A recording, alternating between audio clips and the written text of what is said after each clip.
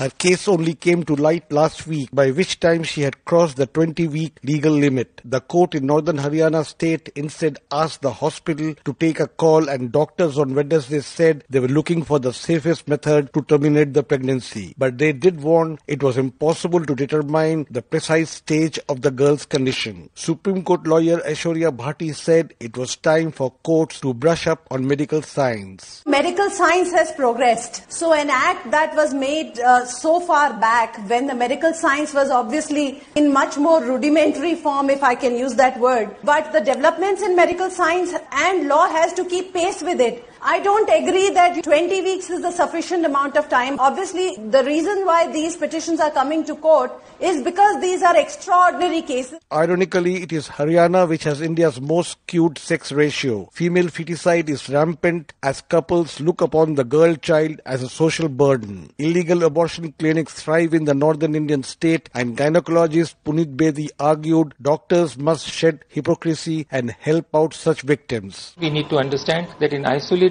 cases where the child has been raped and child's life would be ruined if she carries on pregnancy, the doctors need to take more courage and the courts need to understand not only the technicalities of the law, but I do understand that under the circumstances, courts will only interpret the law and not take upon themselves to make decisions. But yes, doctors certainly do all the time. When they do it for money, when they do female feticide, why can't they do it in a poor child who has been raped? So the problem is at various levels and we need to tackle it immediately. India's Supreme Court in recent months received a number of petitions from women, including rape survivors and trafficking victims, seeking terminations where pregnancies has gone beyond the 20 weeks, which India's archaic laws on abortion does not permit. Legal expert Indu Malhotra, however, warned checks were still needed. Certainly, there are malpractices which can take place, and I don't think there is any provision with respect to that. Therefore, one can't leave it too open-ended. The ceiling is important because they feel that life has come into the fetus, and secondly, it can be detrimental to the health of the woman, the mother herself. India has a gruesome record on rape, with the capital Delhi alone registering 2,199 rape cases in 2015. An average of 6 a day. A UN committee on the rights of the child in 2014 expressed alarm over rampant sexual abuse of children and said 1 in 3 rape victims in India was a minor. For Newsbreak,